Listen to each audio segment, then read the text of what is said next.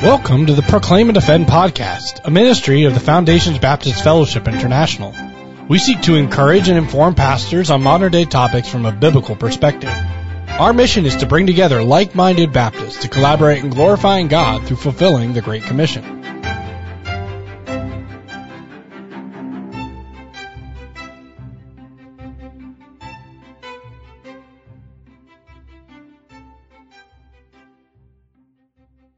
Second Timothy 3:1-5 says this, "But know this, that in the last days perilous times will come. For men will be lovers of themselves, lovers of money, boasters, proud, blasphemers, disobedient to parents, unthankful, unholy, unloving, unforgiving, slanderous, without self-control, brutal, despisers of those that are good, traitors, heady, high-minded, haughty, lovers of pleasure more than lovers of God, having a form of godliness but denying its power.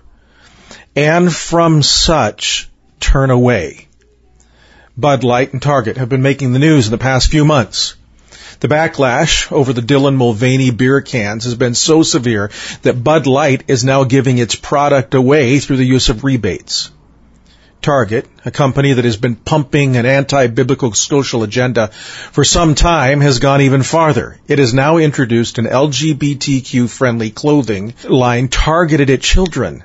The response to Bud Light has been what some are calling a boycott, but is not really a boycott at all. No one organized it. It is simply a visceral reaction from the public to an agenda that has been forced upon people. I heard one person say that now the sight of a Bud Light can makes him sick. This is not transphobia or even hatred of trans people. It's the forcing of an agenda upon people and the destruction of a culture. People believe that they are being forced to believe and promote a lie. Both companies are dropping significantly in market cap and sales. How are Christians supposed to respond to such things? It would be rather silly for me to call on fundamental Baptists to boycott Bud Light, although not quite as pointless as it might have been 15 years ago. I've never been a fan of boycotts and petitions. They are usually used as a means of bullying a company, institution, or even an individual.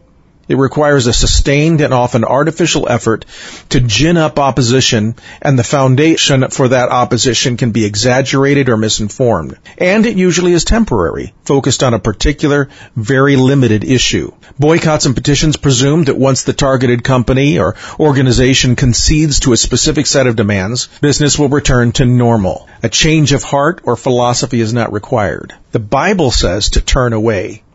Turning away is different than boycotting. The appropriate Christian reaction to such overt sin in our culture is similar to the Bud Light response among the general public. Organizing petitions and boycotts is temporary and usually futile. Quit trying to get the company or organization to change. Just live out your values in everyday life and let the consequences fall where they may. I am done with Target. I don't care how many other people go to the store, what boycotts are happening, or whether or not the store is succeeding. As a believer walking down an aisle where a gay trans agenda is being pushed upon children is abhorrent to me. A company that promotes such an attack on children will never, ever get my business again. There's no decision that I have to make. The Spirit that dwells within me has made it for me. No organization is necessary. I'm not going to watch the news to see how the boycott is going. I'm not going to go back when the clothing line is dropped. I'm not interested in feeling powerful or in being able to say, "We sure showed them." What I want is to be holy and pleasing to my Lord, and He already stated what He thinks of such an agenda. Matthew 18:6 says, "Whosoever causes one of these little ones who believe in me to sin, it would be better for him if a millstone were hung around his neck, and he were drowned in the depth of the sea." Christians do not have to organize to impact society.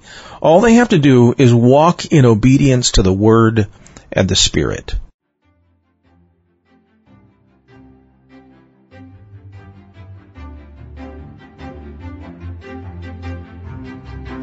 This has been the Proclaim and Defend podcast. If you enjoyed today's podcast, please subscribe and give us a good review. If you want to learn more about the FBFI, check out our website at fbfi.org or our blog, Proclaim and Defend, at proclaimanddefend.org. Thanks for listening. We'll see you next time on the Proclaim and Defend podcast.